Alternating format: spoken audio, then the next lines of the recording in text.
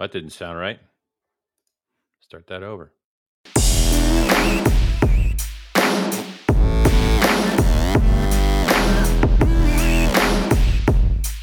Hey everybody, welcome to the Grace Garage Pod with Coach Jason Pridmore, presented by Bike911.com.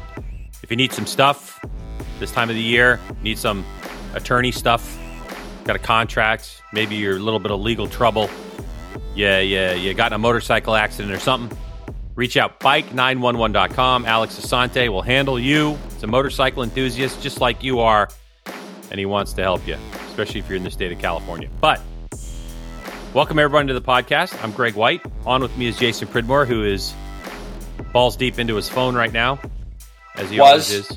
I'm always paying attention, G-Dub. Yeah, you're paying attention. I'm always paying attention.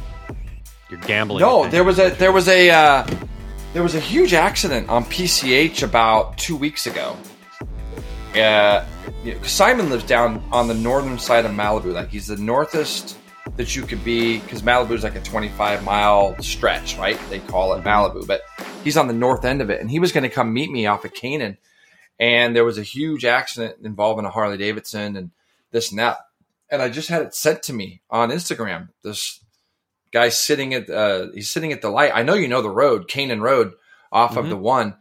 Anyways, he's getting ready to make a left to go Canaan, like back towards Agoura. And he's sitting at the light. He's coming down south, and he's going to ready to take a left. He's literally on Highway 1, coming south, getting ready to make a left on Canaan. And he's sitting there at the traffic light, just sitting there. And a truck or something runs the red light. It looks like the guy had no brakes, because you can't. Oh, my. Because coming down Canaan, there's nowhere for you to go straight. You either got to turn right or you got to turn left. And this poor guy in the Harley straight, sitting there. you go right into the ocean, right? I sent it to you. It's pretty gnarly. Yeah. But anyways, hey everybody, how's everybody doing? Sorry.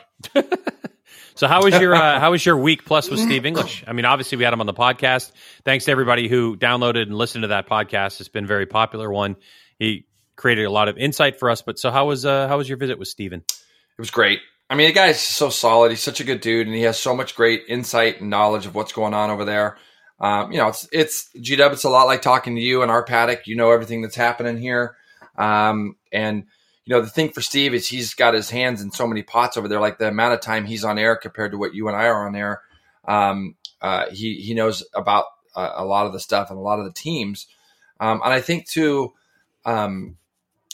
the fact that he has his hands even in the MotoGP side of things, because he knows so many riders, and he does the Spanish series over there as well. So he sees a lot of the kids moving from Spain to the World Championships, be it Moto3 or World Supersport 300s over there. So he sees a lot of movement of players over there and has a lot of really good insight on that. But it was a weird week because I had a lot of work going on this week. It's just the way it kind of played itself out. And so I was trying to work while take Steve to some cool places, like just to go golf, because he's a golf nut.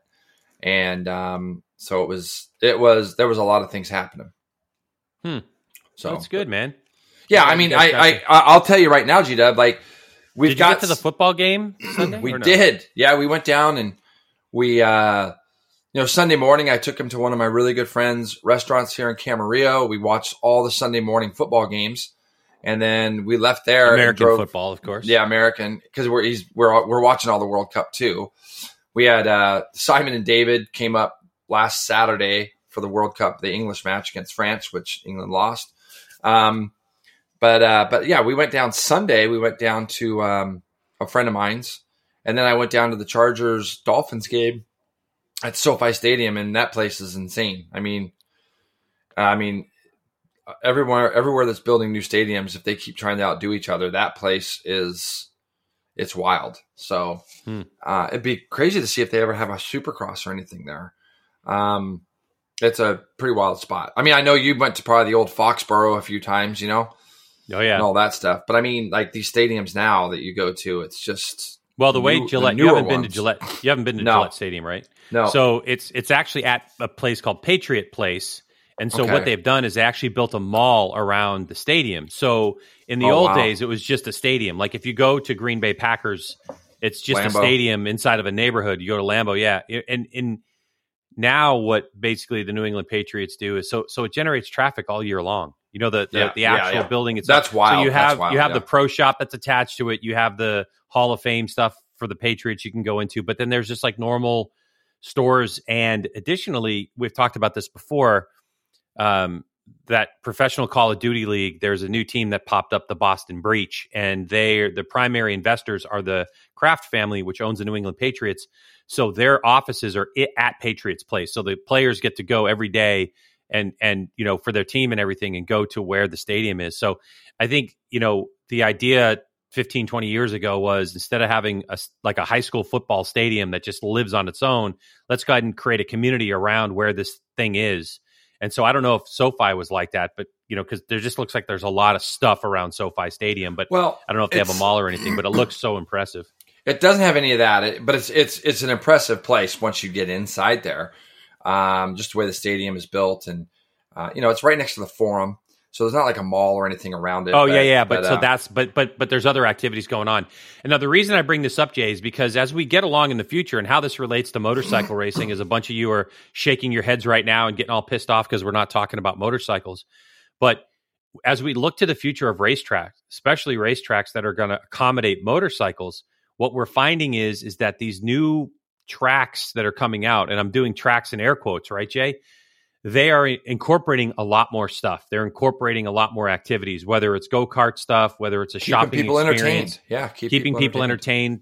These new tracks have places that people are going to live, have community centers in them and stuff like that. So it's got to be vital for us as a community to look beyond the racetrack and say, okay, if we are coming to a place like this new track in Tennessee that's coming out, or maybe we go to the new track in Casa Grande, and they have these years of development where they're going to be doing all this stuff, adding little strip malls and Starbucks on site, and how can we leverage that and be more than just entertainment on the racetrack? How do we as a race group, you know, Moto America or whatever, you know, take advantage of what's there and what's offered as they start to build communities around these places? So that's where it's going to be interesting, because you're going to have to have racetrack minded people. Jay, as a guy who's been around racetracks since you were a baby, literally, how many tracks do you know of that come off the top of your head that are closed because of either Premier Land, because things have grown that way, or because people have grown communities to the racetrack and then said, noise, let's go ahead and close this racetrack down because of noise, right? A ton, G-Dub. I mean, and it's worldwide. It's a worldwide issue. It's not just an American issue. Like when you start to talk about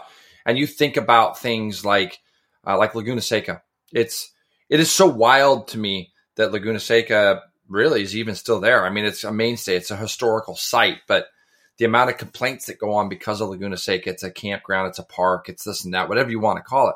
But you look at a track like Brno. I mean, Brno is literally, I don't know of a rider that's ever ridden Brno. And I'm speaking about world championships from MotoGP to World Superbike to World Endurance. They've all been there. I don't know a rider that would tell you that Brno wasn't probably in their top 5 best tracks they ever rode. It is amazing. And it's going to be apartment buildings now. It's going to be, everybody's talked to me about how Brno is closing and it's gone, and you know, the community of Brno has moved closer and closer to the track, and it's pretty wild when you think about it. Because every time I see World Superbike go to that new track most, and I go, "Are you kidding?" Like, and Brno's not that far away from there, an hour or two, I think someone told me. But you sit there and you think that place is garbage. Like, you look at a couple of the new tracks that World Superbike has gone to, and you're like, they're nothing.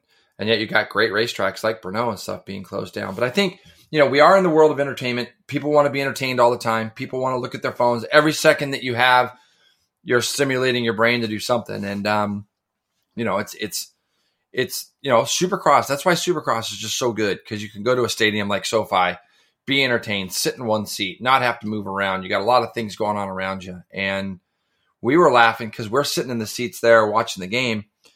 And during all the commercial breaks, we're sitting there thinking, man, you know, when you're at home, commercial comes on, what do you do, G-Dub? What are you doing when a commercial comes on? Look on your phone, change get up, channels get some to food, something else, change the whatever channels, you're doing. go take a pee. Like, you go do something else, right? So there's always something, like the second a commercial comes on, boom, we're out. We're doing something for that 3 minutes or 2 minutes or whatever it is. And it's like, there you're stuck. You're sitting in the seats. And they've just got, it's a party atmosphere. They've got they've got music playing, they have DJ playing, they have so much stuff going on during commercial breaks to keep people entertained. And, and it wasn't always like that. You think back 20 years ago, 30 years ago, when football was getting started, TV games probably went a lot quicker and things like that because TV just dominates things, keeping people stimulated. So I remember in the NFL when referees actually had to call TV timeouts, and it's standard today. But it's interesting to be involved in other sports and listening to these niche sports complain about television and like archery is one thing. I'm in archery, and in order for it to be more attractive on television, they need to change the format a little bit in order to make it entertaining. And these archers are pushing back. They're like, that's not it's not the way it is. The sport was invented in the 1980s, and this is the way it's been. It's like, but you have to transform for TV. And they're like, this one guy says to me a couple of years ago, what sports ever transform for TV? And I'm like, all of them. Yeah. All of them have done something. Maybe not baseball. Okay, I don't know if baseball's made any changes that benefit TV other than, if you watch a baseball game, baseball's so slow anyways, right? It's so slow. But I remember the first time they put a headset on a team manager in the middle of a game. I think it was during the 7th inning stretch, and they put a headset on him, and the booth got to talk to the manager. And I was like, what? Like, oh my gosh. And now if you watch the NFL, you have like after the first quarter, and you're just like, dude, I don't want to hear from the coach, but they do it in the NBA. Like there's always a sport that innovates. And so like we as a sport it's very exciting, right? Our TV it's exciting to watch racing. There are improvements that need to be made that need money, right? Like, more onboards and stuff. The amount of budget that goes into MotoGP for their onboard cameras is insane. Yeah. It's insane. How many ounces? Now they have cameras on their suits and stuff. Like I'm willing to bet that the budget for cameras, Jason, whether it's suits, all the stuff they have on the bikes and everything, is probably about as helicopters, big as helicopters, the TV budget. That alone, just for the onboard stuff, is probably about as big as Moto America spends on their TV package all year long. Yeah, which is a lot of money.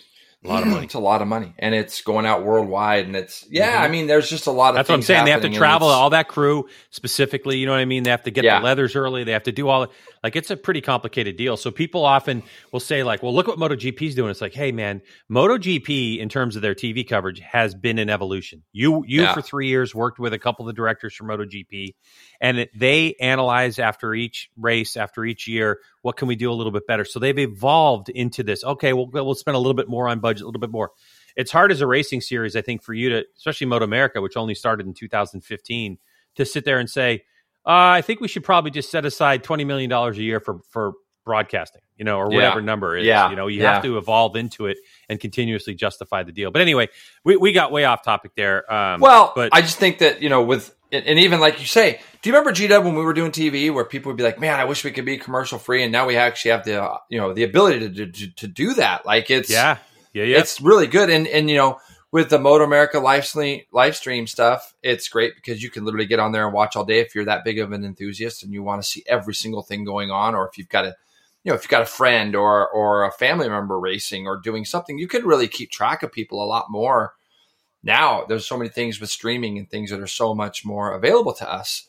And again, it's that entertainment value of being able to keep our brains stimulated and watch whatever we want to watch all the time. Yeah. It'll be interesting to see when we have these two Moto America races that are the super sport races that are going to be like 50 to 55 minute races with a mandatory pit stop. Yeah. In talking with the producers and stuff in Moto America, the way, depending on which network it's going to air on, we are going to have to, just by doing an hour and a half show with a 50-minute race and the amount of commercial time and everything, we're probably going to be forced to take a break in that race. Yeah. Okay? So it'll be interesting to see what people's reaction is once one single commercial comes back, where in the heyday of it all, when you were racing, when Spies was there, Milan was there, 2007, we had a 35, 40-minute race, and we would take 2 or 3 commercial breaks during that one race. Yeah. Yeah. But you had to do it. You had to do it back then. Yeah. Yeah. And so now I think with the advent of the internet and stuff, that these networks, they know that they compete with streaming.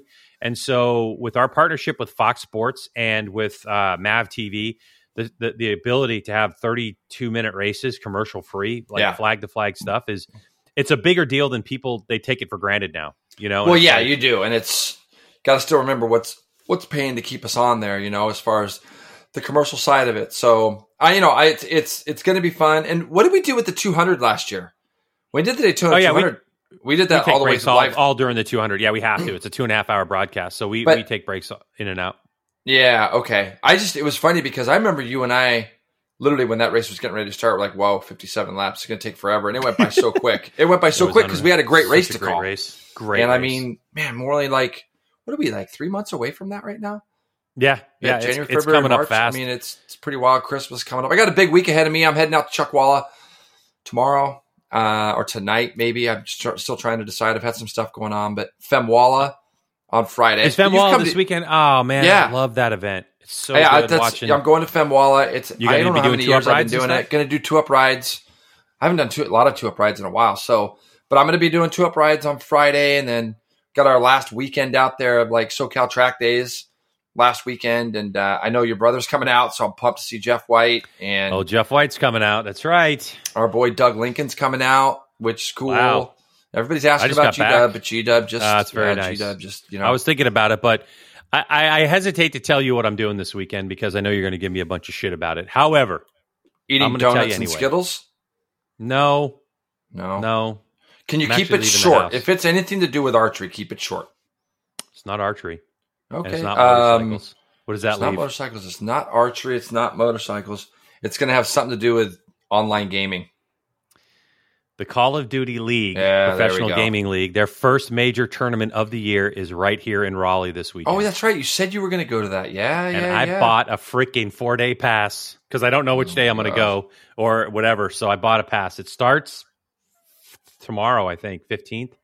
Thursday, Friday, Saturday, Sunday. How far away from your house is it? How far away? 25 minutes away. Oh, you're golden. Yeah, great.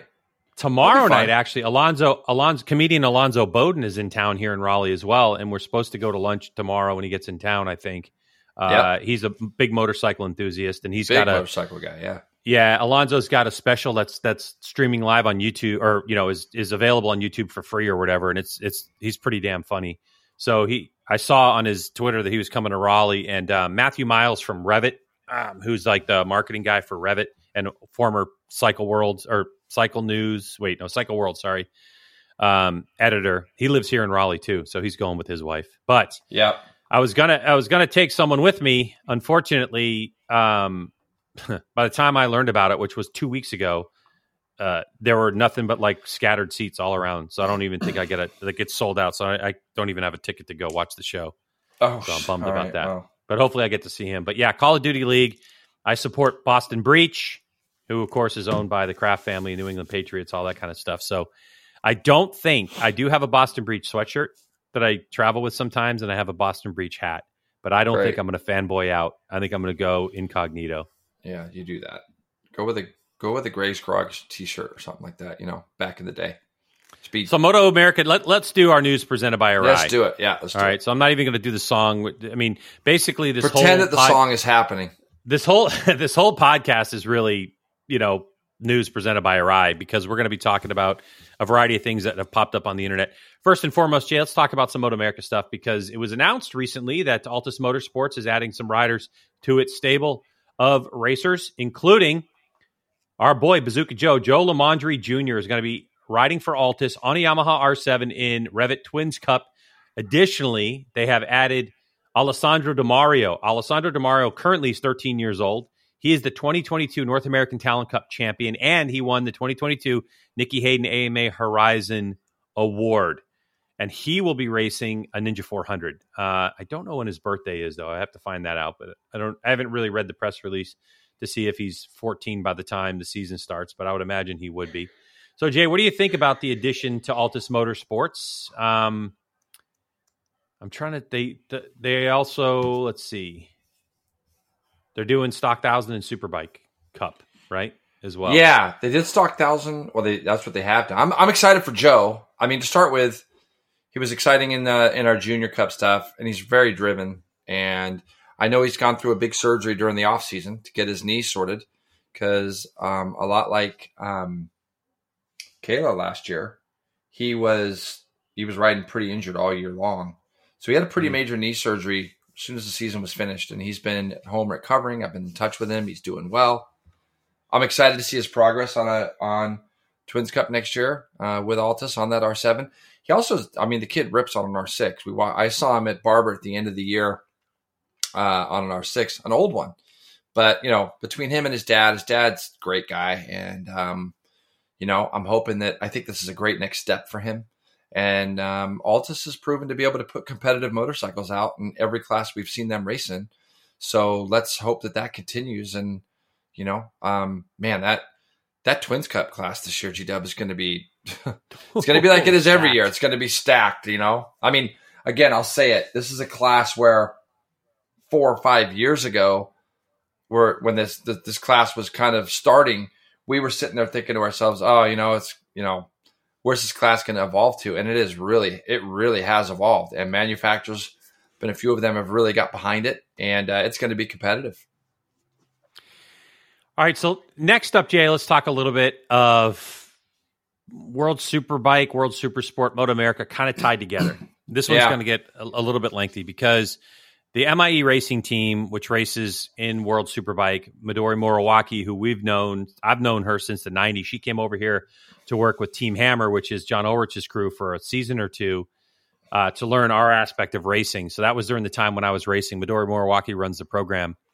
And they've been in Superbike. They hired 27-year-old Taryn McKenzie from BSB to race in World Supersport. Now, they have Honda ties, so they're going to be racing the CBR 600RR. A lot of people in the States initially are like, why would he go race that old bike? Nobody's raced it in World Supersport in a while. Yeah. But what people don't realize, Jay, and I don't think you did either when we talked about this offline, is that Honda launched a new CBR 600RR in Japan. It's a Japanese-only motorcycle. They have winglets on the 600. I think they're the first 600 with winglets. It has winglets. They introduced it in 2021. It has updated internals in the motor. So they say stock, it makes 120 with the internals in the motor. And it's throttle by wire, plus they got like some more electronics. So that bike is enough units where it is legal in World Supersport. And so I believe it's going through, in talking with Teague Dane, who's the AMA technical director, or Moto America technical director, talking with him. They're in the process of homologating this bike as well for Moto America, because they're so closely tied. And, I think, look, if I had to guess, Jay, the way things are going right now with Moto America and World Superbike, as the rules continue to get closer and closer, it's not going to be very long, maybe 2024, 2025, when we see pretty much identical rules. I think there's a couple things that have to happen in Moto America, but Supersport, with next generation Supersport bikes and everything that's going on there, I can totally see where it's going to be the same, it'll be the same thing. But I wanted to so I went to the FIM's website and I looked up the homologation, because this is something I've been thinking about. So the CBR 600RR, which is the MC51, is the model code. That's the newer one. That was legal in March of 2022, and that'll be legal for homologation until 2030. You have the Panigale V2, right, which obviously Josh Herron won on. Yeah. The Kawasaki ZX6R, that got rehomologated. So that's actually homologated now, Jay, until April of 2030. Okay. Then you have the MV Agusta, and this is where things get really interesting, Jay.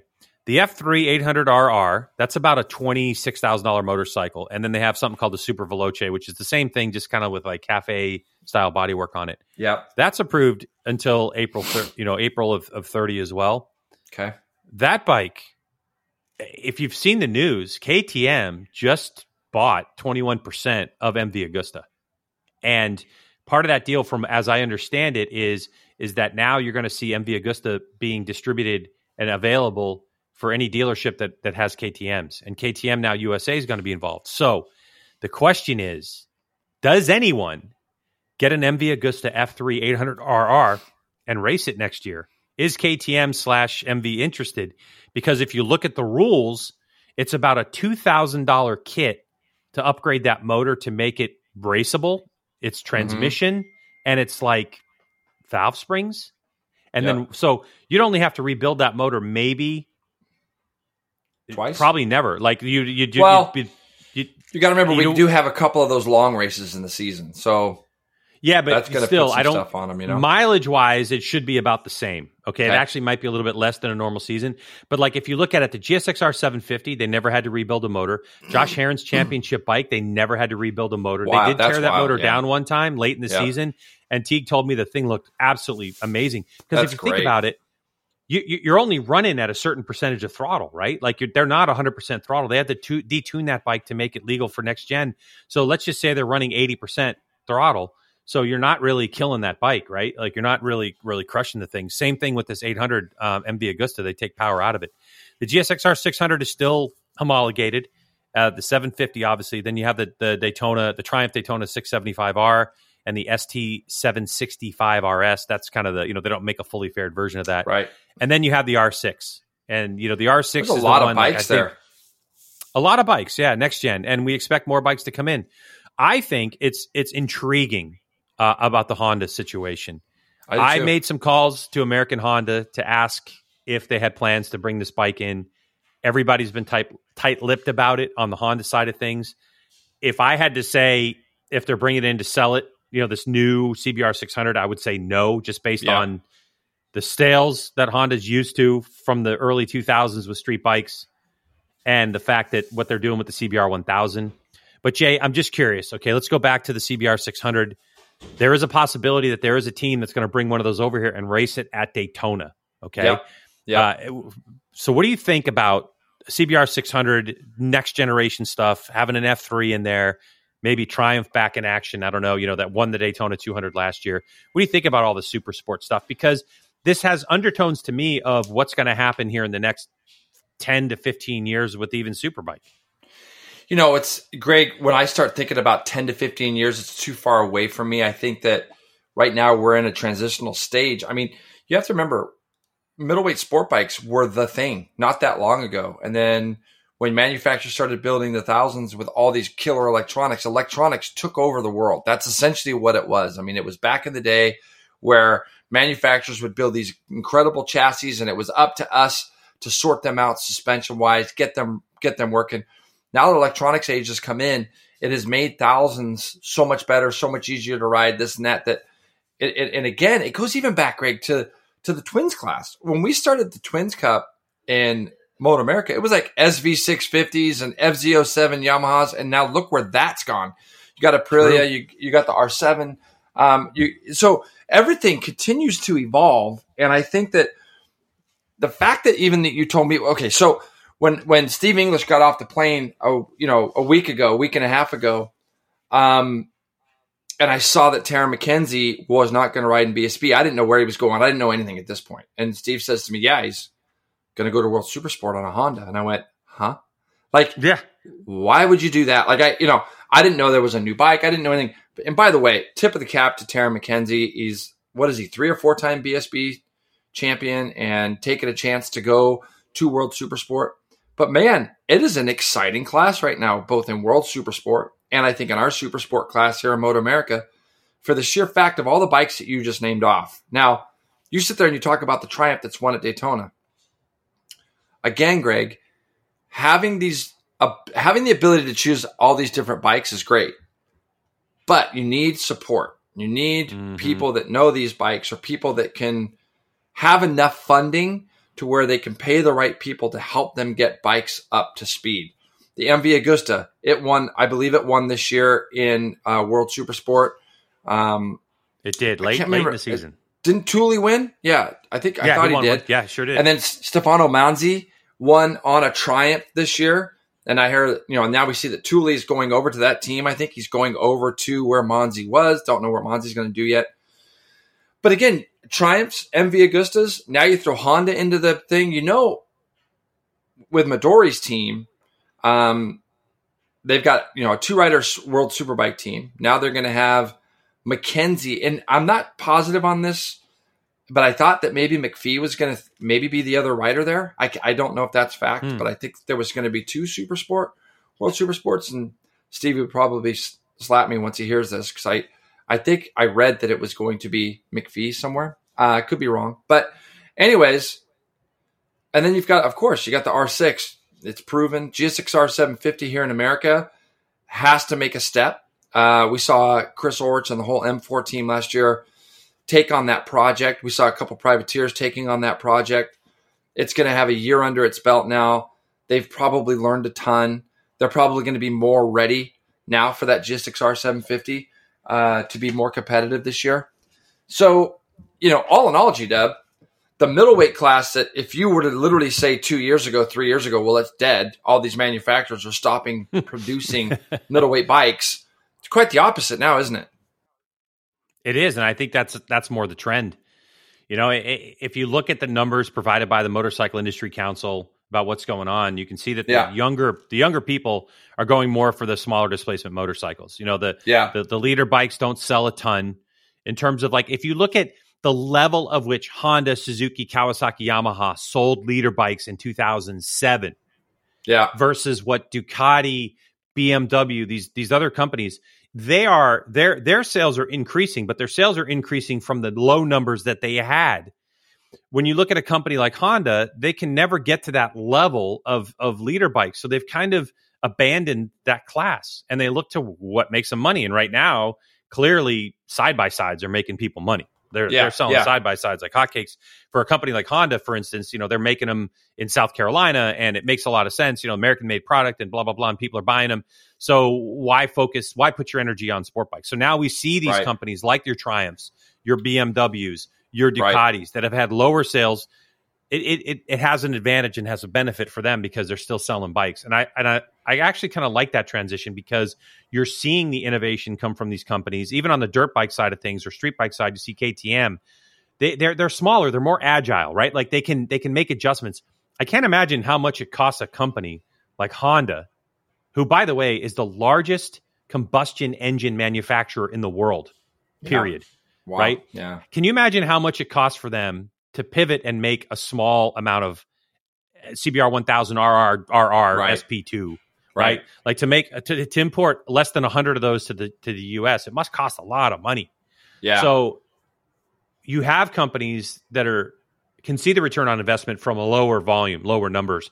And so I love the fact that the rules that they're making now for these next generation bikes still allow the older bikes to be used, where I believe in World Super Sport, they're going to phase those out, but they'll still be the ZX6s, ZX6Rs, and the GSX-R 600 still be allowed. And then including the next generation bike, because it takes a lot to balance those bikes. But I think they're doing a good job. Now, what I did hear is we're recording this on Wednesday, December 14th, and I hear tomorrow the announcement's got to be made about Josh Herrin and the Warhorse team. Is he going to be staying in Super Sport? If he is, he's going to be running the number one plate. Is this, who is it? Xavi Forés, I think, is what the story came out December 6th or something in Moto America. Is he going to be on Super Sport? Is Josh going to Superbike? Is Xavi Forés going to Superbike? We talked about it last week's podcast. That'll all be decided. So we'll talk about that on next week's podcast. But I think the balancing that they've done, even though Herrin was famous for complaining about, I don't have enough horsepower, this and that, but yet he won more races and won the championship. So I think the balancing is really good. I think they come up with a formula. And the biggest thing is these manufacturers are seeing how the balancing is working and it makes sense for them. If racing evolves with what the market demands, these weird bikes, these 700cc triples and 900cc triples, and like it's just doing something else because the consumer's driving it, then you've got to adjust racing and let the past go. Yeah. And I think that's the neat thing about this class. And the other thing too, G-Dub, is the reliability of all these bikes. Like we saw the reliability of the Ducati all year, and it allowed Josh to go on and win that championship. And I think it's like that across the board, though. You're not seeing in any of our classes, to be fair, you don't see a lot of mechanicals during races anymore. Like that's an equation that seems to have been taken out of things, and it's the reliability of motors and the way the rules packages, what they allow the bikes to have, has made the bikes more reliable. You look at a company like Triumph. When Triumph got signed on to do Moto 2 3 years ago, whenever it was, I remember being at a table with a group of friends laughing about, man, how many times are these Triumphs going to explode? And to be fair, they just don't. And if you look at what Triumph has done and you think, this is Triumph, this isn't a company. If you ask anybody to go ahead and name off, give me 6 manufacturers, Triumph's always going to be the 5th or 6th or 7th one that they're going to think about. Everyone's going to go with the big 4 off the bat. Then they're going to think about Ducati, and Triumph's always going to be in the back. Triumph just announced they're going to have a motocross team. How about moving that forward in 2024 in World Supercross? And you sit there and you think, how great is that? And if you saw the photo of that, the thing that impressed me the most, if you see the people that are involved in that process or in that project, Dave Arnold's in that project, who was very, very famous mechanic, crew chief, lead guy at Honda for so many years. And if you look at Ricky in that photo, he looks like he's ready to go racing. He is so skinny and looks so fit. That tells me that they've probably been testing quite a bit, and I bet you Ricky has obviously been at the forefront of that. And I sent him a message this morning, actually, just kind of saying, "Man, you look fit enough, ready to roll, like you're ready to race," So, but you look at it, and I think getting more and more manufacturers involved is a great thing. And right now, in our superbike category, you have Yamaha, you have Ducati as two main teams. You have the M4 team on a Suzuki. Now we've got Tytler's BMW. It's like if we could continue to see that progress where if we can get a new manufacturer a year, if we could get a Honda to somehow step in, or if we can get Kawasaki to step in or something like that. I mean, it is nice to see. But the World Supersport rules, I'm excited for it. And for Taron McKenzie to go to that series as a BSB champion, I applaud him because he wants to get to a world level. And I don't think that the MEI Honda project, superbike-wise, would have been a better option for him. I think that if he's got the opportunity to jump on in the World Supersport category and be on a team where he can run at the front, and let's just hope that is the case with that bike, because we haven't seen it. I don't know anything about it in the sense of it. When was the last time we saw a Honda on a grid in World Supersport? It's probably been 3 years. Probably. I know there's been a couple guys, like Hans Sumer, I think, rode one for up until a couple of years ago, but it just wasn't competitive. So, yeah, I mean, good for him. So, yeah, think about it. He's 27 years old. The knock on BSB is they don't have electronics, so it's hard for any team to justify taking a BSB champ and plugging him right into Superbike because of the learning curve. We're in the day and age where it's like, look what happened in GP. Look what happened to Raul Fernandez and to Remy Gardner, right? Boom. Yeah. Spit out one season. It's like, if you're not performing right away, so that's the day and age we live in. So Correct. This is a great way for a 27-year-old to get into World Superbike, get into the paddock, start to make a name for himself, learn a little bit about electronics. I mean, even the new CBR 600 has, like for a 600J, it has all the EMU stuff that you want. It's got an advanced EMU. It's got traction control. It's got launch control. It's got like all this stuff built into its stock. So we'll see what the rules say. But, I mean, dude, winglets, on a 600, is that entirely necessary? Right. I don't know if it's, I mean, obviously it's downforce and stuff. I mean, 600s are still capable of doing wheelies, but a stock one. So it's great to see that even the name Honda is back into road racing a little bit in terms of World Superbike. Is it ever going to happen in the States? I doubt it. I don't see Honda ever coming back to road racing in the States. We have a new generation of worker at Honda. I mean, I would love to see him. I'm not saying it's not going to happen, but if Honda gets in, it's going to have to be through a Jeff May and through a little bit more support and to build. And what it really needs is the road bike market to rebound. And I don't know if 1,000cc motorcycles, with more restrictions that are coming up, with more things that, electronics and stuff. I mean, now you have insurance companies, Jay, that are like, hey, if you plug this device into your car and we can track everything you do and we can show people that you're not speeding and you're not doing this, you're not doing that, we'll give you a discount on insurance. And people are actually doing it. They're doing it. Yeah. They're plugging this stuff in. Well, we live in a day and age now. Engagement, man. It's engagement. It goes right back to what we talked about. Yeah. People want to be engaged with things all the time. I have a 2021 Kia Forte. Okay. $27,000 car, blah, blah, blah. I have an app that I open up and I can say, lock my doors, start my engine. Yeah. How many miles? It tells me how many miles I have left on the tank. Yeah. It tells me how close I am to my service interval. That's all information that goes directly to Kia. So that they can track you and do all this kind of stuff. How soon is it till the next little bit of legislation comes in, next little bit, and 10 years from now, 20 years from now, we're all regulated. No one's going to be able to speed. You'll automatically get issued a ticket if you do. You know what I mean? And so, like, I can see the appeal. There are fewer places to ride wide open with a 1,000. If you want the motorcycling experience, do you need anything more? No. I went out on a ride Monday in California, Jay, and I was on a 1,000cc base street bike. Yep. And I had my option of a 650 and 1,000, and it started to rain, and I was in the full-blown, wide-open mode. Didn't familiarize myself with the bike. I just jumped on it and rode it. Didn't know how to change the map.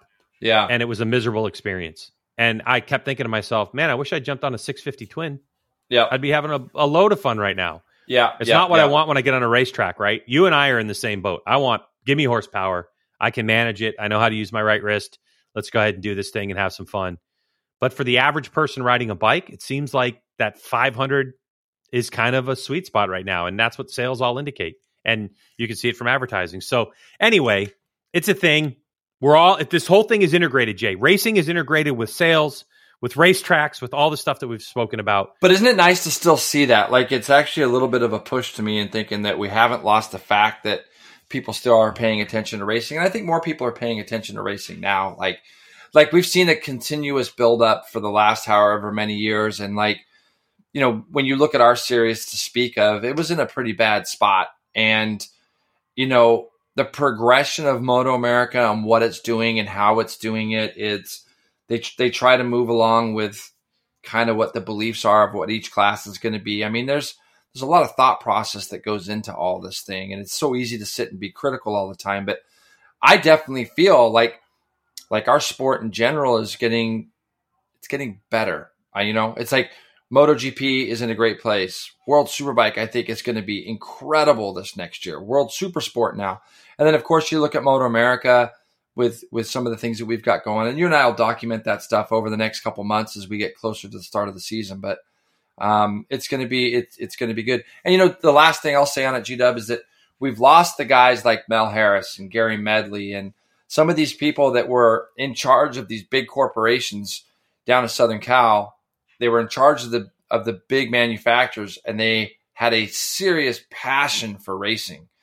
And, there's a couple manufacturers now that just don't care about it because they don't have the people in place that care about motorcycle racing. They don't care. No, all they do is look at a spreadsheet, right? Look and at they go, spreadsheets and numbers, and that's it. They don't understand it. They don't have the passion to go to the racetrack. I mean, it was, back in the day, you would go to a racetrack and you'd see the presidents of these companies at the tracks supporting the series and this and that. And until you get somebody, whoever is second or third in charge that's moving their way up the ladder, there could be those guys that are still involved in racing that's hands are tied and that they can't do anything now. But I think that racing now is getting more popular again.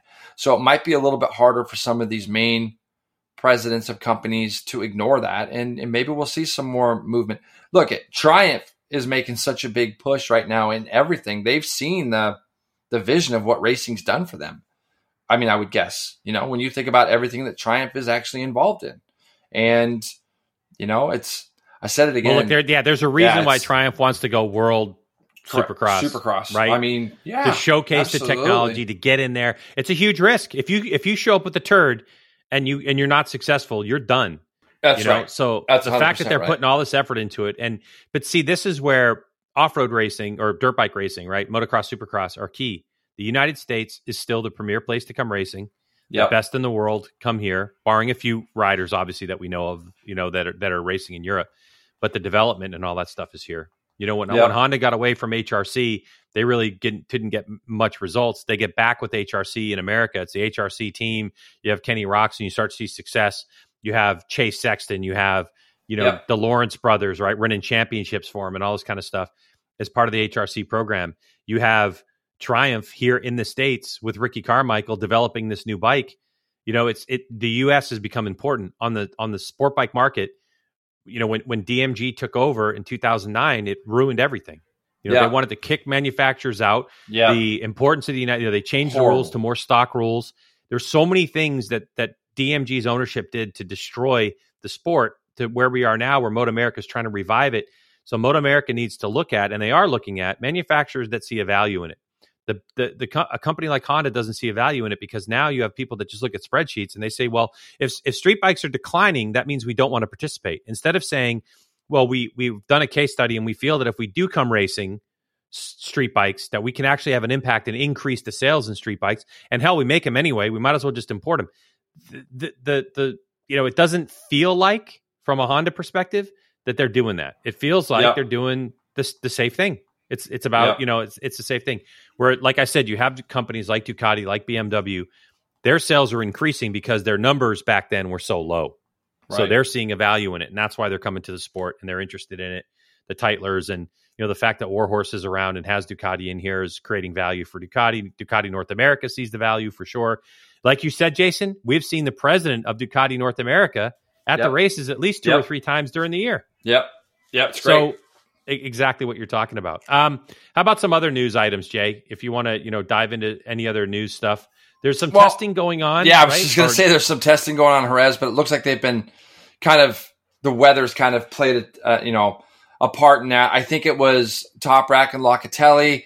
I think the Honda boys were there, although I didn't see if Lecuona was riding, Greg. Maybe you can read up on that real quick. I'm on Bike Sport News and having a look at it, but and then I know Garrett was making his debut on the BMW, but like I said, the weather looks like it's been kind of crap over there. Yeah, so I don't know how much from it because of that right now. Yeah, although it looks one of like the teams, I think Honda packed up their stuff and said, "Now we're good. We don't really need to." Well, you only get so many test dates, so you've got to be careful. You get 8 total test dates, so there are teams, and I know Alex Lowe's and I have talked about this, where he'll just test for half a day, and then that means he has a half a day still, that he can go test somewhere or do something. So it's it's kind of a strange deal, but yeah, it just looks like the weather in Jerez hasn't been its best for all of them. No, there is a little news item on Crash.net that was interesting, talking about money, and it was posted yesterday, and it was like KTM bosses have basically said that it costs somewhere between 60 to 75 million euro to have some success in MotoGP. That's crazy, it's amazing how many people take that number for granted and how much these manufacturers are putting into it, because we aren't seeing a ton of outside support compared to, say, like a Formula One or whatever. But the other thing too is, did you see that Quartararo and Dovizioso, more Quartararo, injured themselves motoing? Did you see that? Yeah, but Dovi really jacked his wrist up. If you look at his photo, took a right turn. Was not good. Yeah, it wasn't good. Really bad. They said it was compound. I don't know, but if they say it's compound, it must have been compound fracture, and it's, really, really, brutal. But it's the old motocross thing again. It just is what it is. Did you see the article that says that KTM has come out and says that they're not going to replace their young riders after a year anymore? And they're talking about Augusto Fernandez, and I'm sitting there thinking, like, there's some things that manufacturers should just not say. Just like, it's almost like admitting, we kind of screwed over Remy Gardner this year and Raul Fernandez this year. We kind of screwed them over. And I don't understand. Look, Remy Gardner won a world championship for them, and they, for whatever the reasons are, they got rid of him after a year. I don't know if it has something to do with some of the, you never know what happens behind closed doors, right? Yeah. But why would you guys at KTM come out and say, like, hey, we're not gonna do this anymore. We're not just gonna get rid of people after 1 year. It's weird. It's weird that you make that statement. It's weird. We all kind of know it, so good for you for coming out and saying it. On Crash.net too, Peter McLaren has an article talking to Lynn Jarvis from Yamaha's MotoGP team, and they were talking about the power plants. And I mentioned on last week's podcast that the train of thought was that the latest motor they developed started to blow up, and that, which is true, it started to grenade itself, that they went back to like the 2020 motors. Because if you remember 2019, or there was a freeze on engine development in 2020, basically, like the 19s and 20 had to remain the same because of COVID and everything. So they went to new motors. Lynn Jarvis said that that's not exactly true. Basically, what they had done was they had created the new power plant for 2022, but it was having reliability issues. So they tuned it back to make sure it had reliability issues. So whether it's a new motor and it was the same horsepower or not, to me, is kind of irrelevant. The fact that you have to go backward. But if you remember, they hired this dude from Formula One who's come in and looked at the motors and stuff. And it's been part of why they were able to keep Quartararo around, because a lot of people thought they just, how do you keep Quartararo at Yamaha when I'm sure he is being asked by everybody to come race for them.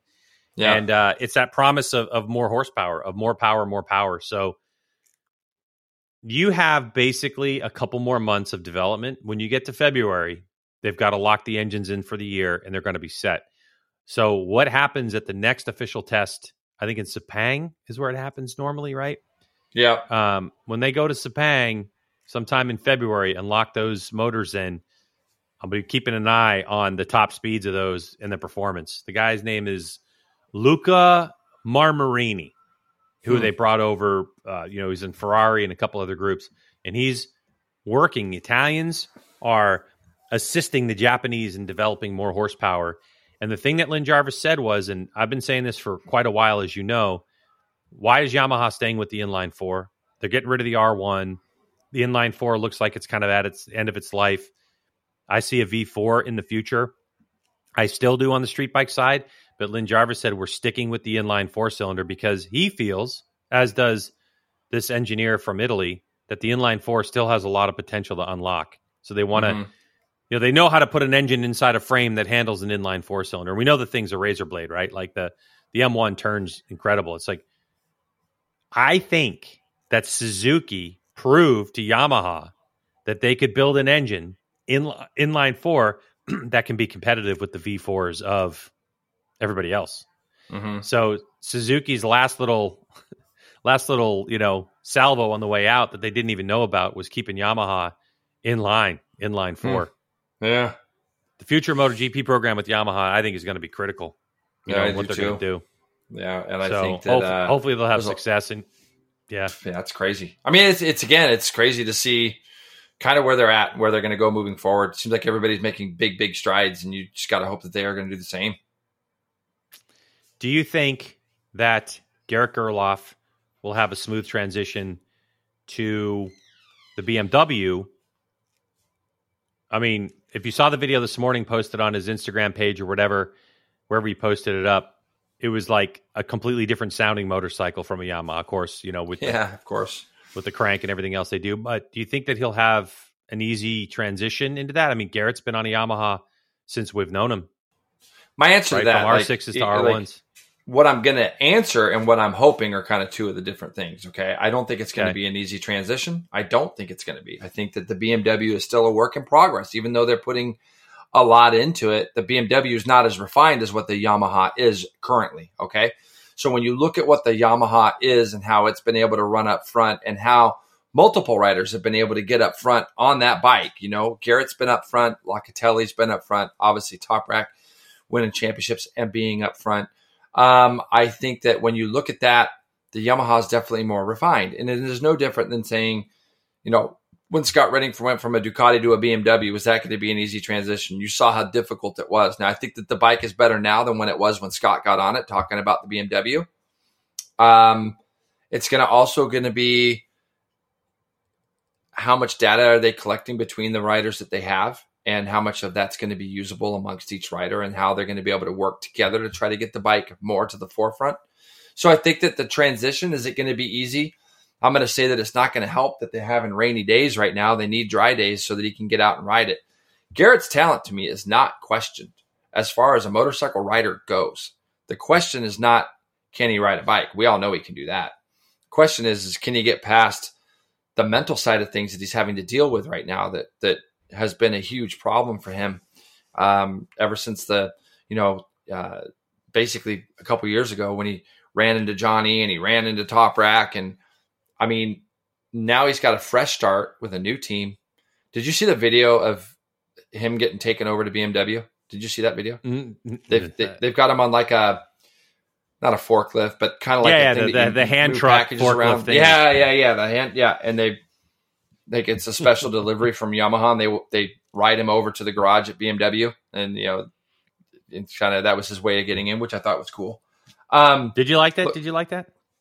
I just think it's funny. It's like something you probably wouldn't see anywhere else, but it just goes to show the respect that he has. I mean, people like Garrett. He's a great guy. He's a great guy, and we all want to see him do well. But and this might be the thing that helps him, though. Being able to get on a bike and try to figure out the pitfalls of it and getting it up to speed, it could really work in his favor in the sense that right now his stock would appear, when you look at the list of riders over there, his stock would appear to be a little bit low right now. So anything he does, I think, is going to be it's going to be really good for him. So I'm I hoping also he gets think up to the speed fact quickly that on it. Eugene Laverty is now a team principal over there, right? A key component of the Bonovo team.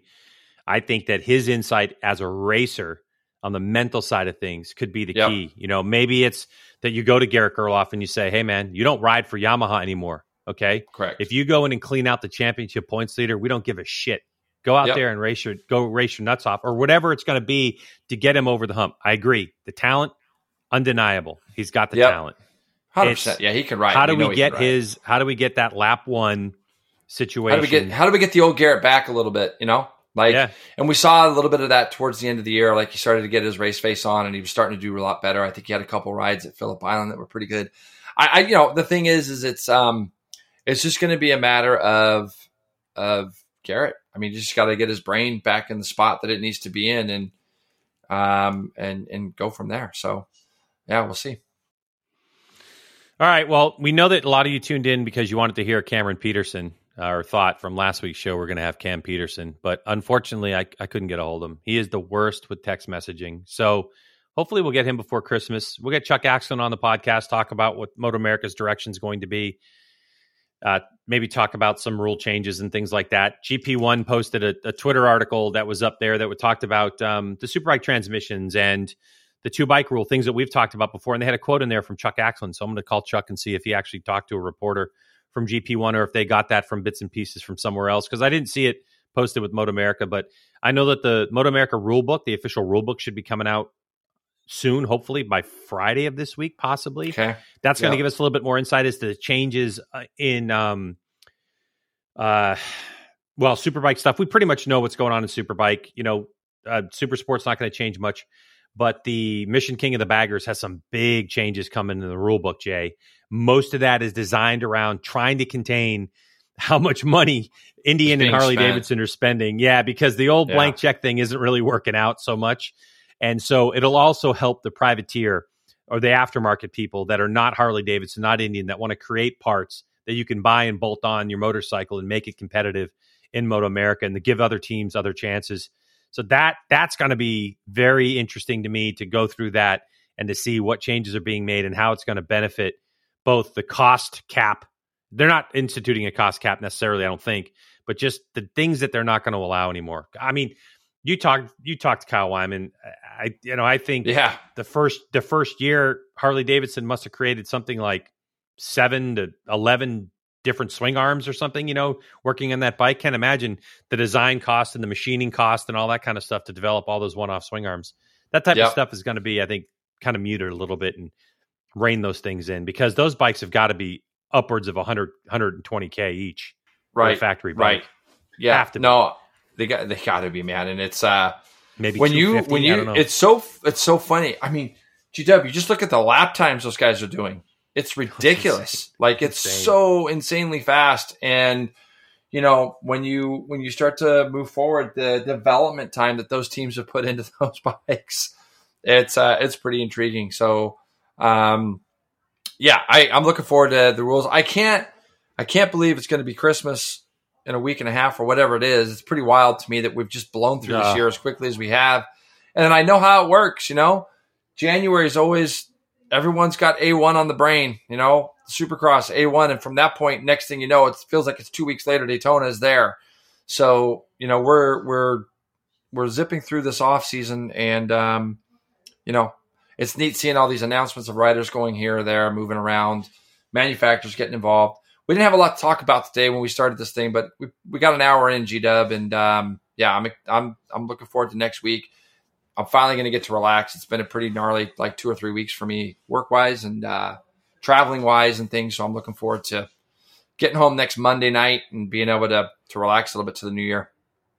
Yeah, while we were talking, I got a text from Alonzo Bowden, so we're definitely going to lunch tomorrow. And then I travel Christmas Day, going up to the Cape to see the mom for a couple days. Love so that. I got a little bit of travel left. But I do want to say this, and this is hashtag no sponsor, no plug, but I was at an event on Monday, and something I can talk about in January, but it was a good event. But I will say this: Cardo Systems was there, Jay, and they have a new system out. It's called the Pack Talk Edge. Yeah. And I ran the Pack Talk, like the whole Greg's Ride of the Races, 2 years ago or whatever, and really enjoyed it. But this new system goes from Bluetooth 4.0 to 5.2 and has like 20 or 30% more volume than the old system did. Dude, I'm telling you, I put the thing on, like turned it on, directly connected it to my phone and played music. And it is so unreal. It is so unbelievable. Let me stop you real quick. The Cardo system is something that Corey uses sometimes at the one-on-ones that we do. And the Cardo guys have been super cool. Great guys. When you called me from the motorcycle the other day, I didn't even know you were on a bike. Yeah. I had no clue. And I was on the highway. I was on the highway. You're on the highway, and like you were hitting bumps, and you're like, "Oh, sorry, Jay, if my voice is bouncing around because I'm hitting these bumps, getting on a transition from one freeway to the next." And I was like, "Are you on your bike?" Like, yeah. So whatever system it is you're using, I mean, 100%. And again, Cardo. I don't do anything with Cardo, but the system itself was maybe the first time I've ever heard somebody calling me from a bike where there was no like. Yeah, I would like to nothing, right? And here's the other thing, Jay. It's pretty great. I was on a GSX 1000. No windscreen, nothing, no wind. It was literally just instrument cluster. Like there's nothing there. So I was out in the wind. The reason I mention it is just because Hey, Greg, was the power scaring the shit out of you? No, it wasn't scaring the shit out of me. It was just on A mode, and A mode sucks. As soon as the other journalists at lunchtime were like, "Oh yeah, you should ride this in B mode," the bike was so amazing. It was less like twitchy and anyway. Yeah, good. Like I don't want to poop on the bike. I mean, it's a really capable motorcycle for sure. But in the rain, I was like, "You gotta be kidding me! Stop laughing, you jackass!" Anyway, what I'm saying is, if you want a really good gift for somebody who rides a motorcycle, they're like $390, I think, for the Pack Talk Edge. Yeah, I'm going to get a hold of those guys. I'm going to get a hold of them because I'd like to go look at it. I was so blown away, and trust me, the old system I liked. It had a couple little downfalls to it. Battery life was one thing. It was like, so when I did the Ride to the Races, Jay, I had 4 units. 2 were paired together, A1 and A2, and then B1 and B2. So what I would do is I would have one connected on the helmet, another one in the tank bag that was connected to the GoPro, so I could actually speak through the Cardo right into the thing. I had to have 2 though because I was generally riding 10 hours a day, and so I'd have to switch at some point. This new unit also, I think they were telling me it's something like an 11 or 12 hour battery life on top of it. Yeah, it's pretty wild. Like in conditions and stuff. I'm a huge fan. Absolutely no sponsor. I just wanted to say, look, if you're looking for a special gift for somebody and they have, like on-bike communication stuff, the new Pack Talk Edge is a huge jump. Just that Bluetooth 4.0 to 5.2. And then they have these JBL speakers they came out with a couple years ago. And honestly, I bought some off the internet and put them in. Didn't notice much difference. But now there's tunability for those speakers if you have them. The other thing too is that when you put the unit on, the old one would snap into place. This one has got a magnet. You basically just toss it on there and it magnetically boom, boom, and then locks into place. So you still have to push a button to take it off. But this is little touches, man. Big advancement. So anyway, if you're looking for a good Christmas gift for somebody, yourself, maybe, good thought. But yeah, Jay, that was funny. You're like, dude, are you on a motorcycle? I'm like, are you on a bike right now? You're like, yeah, riding down the 101, bouncing around. Pretty wild. Well, hey, everybody out there, thanks for listening. And we're looking forward we'll get back next week. We'll have something coming up next week. Hopefully you enjoyed the show today. G-Dub, have an awesome weekend. I'll talk to you after the weekend or before, obviously. And we'll talk with you all soon. Be safe, everyone.